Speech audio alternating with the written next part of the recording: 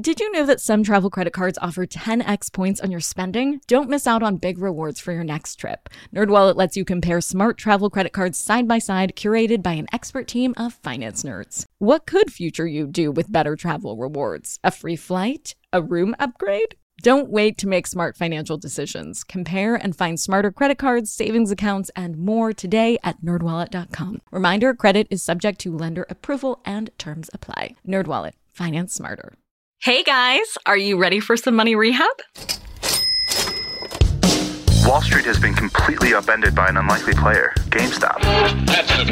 And should I have a 401k? Because then You don't do it? No, I know. You think the whole world revolves around you and your money? Well, it doesn't. Charge for wasting our time. I will take a check. Like a old school check. You recognize her from anchoring on CNN, CNBC, and Bloomberg. The only financial expert you don't need a dictionary to understand, Nicole Lapin. I've interviewed hundreds, if not thousands, of very, very productive people. And I can tell you that they are not magically productive. They have systems and processes in place that they have protected over the years to work like magic for them. Kathy Engelbert, for example, who is the commissioner of the WNBA, grew up a college athlete with 5 brothers and 2 sisters. She says she's competitive about almost everything, except productivity. She says, quote, "I've learned that productivity should not be a competitive sport. You're never going to win." End quote. Over time, you'll develop your own productivity hacks and ways to shore up lagging motivation. But here are a few of my field-tested do's and don'ts to get you started. Do determine whether holding a meeting is something you need to do or whether it would be more time effective over email. If it does need to be a meeting, try a standing meeting. Yes, one where you actually stand your ass up, either in person or remote. If you're standing, you're more likely to be more productive because your whole body is engaged. Plus, you'll be super efficient if you're eager to sit back down. Fun fact, I am currently standing. Don't schedule something for 30 minutes or an hour just because that's the default on your calendar. If a meeting should only take 7 minutes, then great. The meeting can be 7 minutes and then you just got 23 minutes back of your valuable time.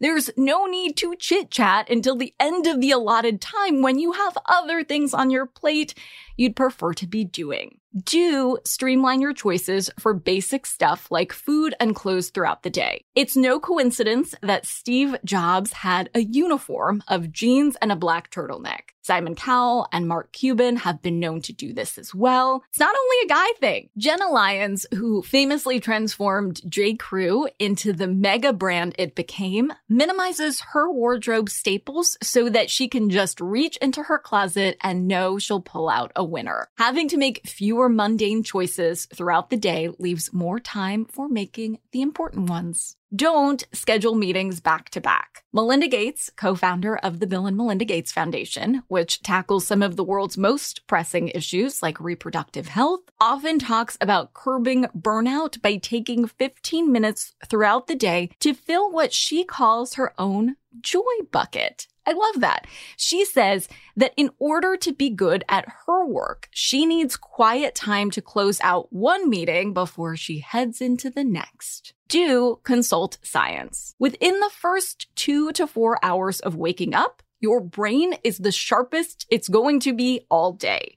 And research shows that the afternoon, specifically 3 p.m., is the most optimal time for social activities like meetings. Your body is on your side, so trust that bitch. That being said, don't ignore your body clock and how you feel at different times of the day. Take your natural body rhythms into consideration when planning your schedule. Emily Weiss, founder of Glossier, has mastered her own internal clock to know when she's the most productive, and she targets those times of the day accordingly.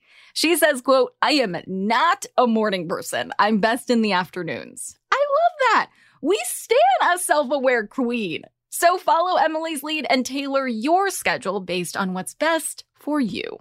don't put off anything that takes less than 2 minutes. This productivity strategy comes from David Allen, who wrote the popular book on productivity, Getting Things Done. The rationale behind the 2-minute rule is that once you put something off or kick something to your to-do list, you're elongating the time that it will take you to accomplish it, because then you have to make a plan to get it done, and it may just hang around in the corners of your mind while you're trying to be productive on other things, because that's just the way our brains work. This strategy may make sense if the task in question is big and requires some planning.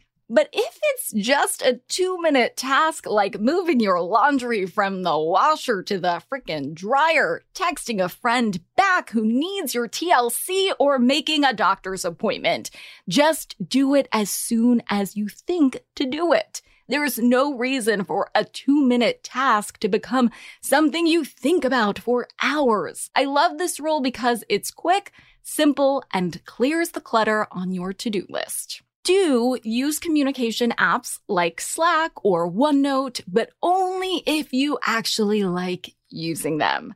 The founder and CEO of Bumble, Whitney Wolfe Herd, who has the best name ever, has her employees use Facebook Messenger under the theory that everyone is super comfortable with it because they've been using it personally, so they're more likely to be productive with it. Of course, there are days when your big kid adulting productivity pants aren't gonna fit no matter how hard you try to squeeze your ass into them.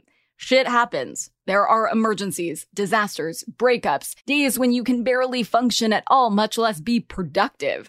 I totally get that. I've had those days. It's okay. Remember, you don't need to be perfect. Even small things can make a big difference. A mosquito can give you malaria. A butterfly can change the weather.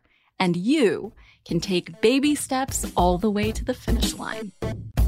For today's tip you can take straight to the bank, my final and favorite productivity tip: eat the frog.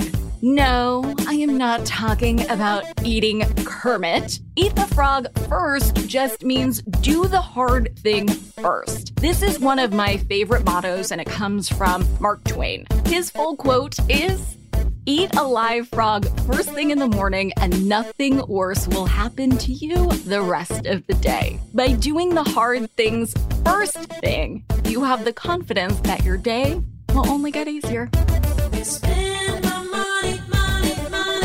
Money Rehab is a production of iHeartRadio. I'm your host, Nicole Lappin. Our producers are Morgan Lavoie and Mike Coscarelli. Executive producers are Nikki Etor and Will Pearson. Our mascots are Penny and Mimsy. Huge thanks to OG Money Rehab team Michelle Lands for her development work, Catherine Law for her production and writing magic, and Brandon Dicker for his editing, engineering, and sound design. And as always, thanks to you for finally investing in yourself so that you can get it together and get it all.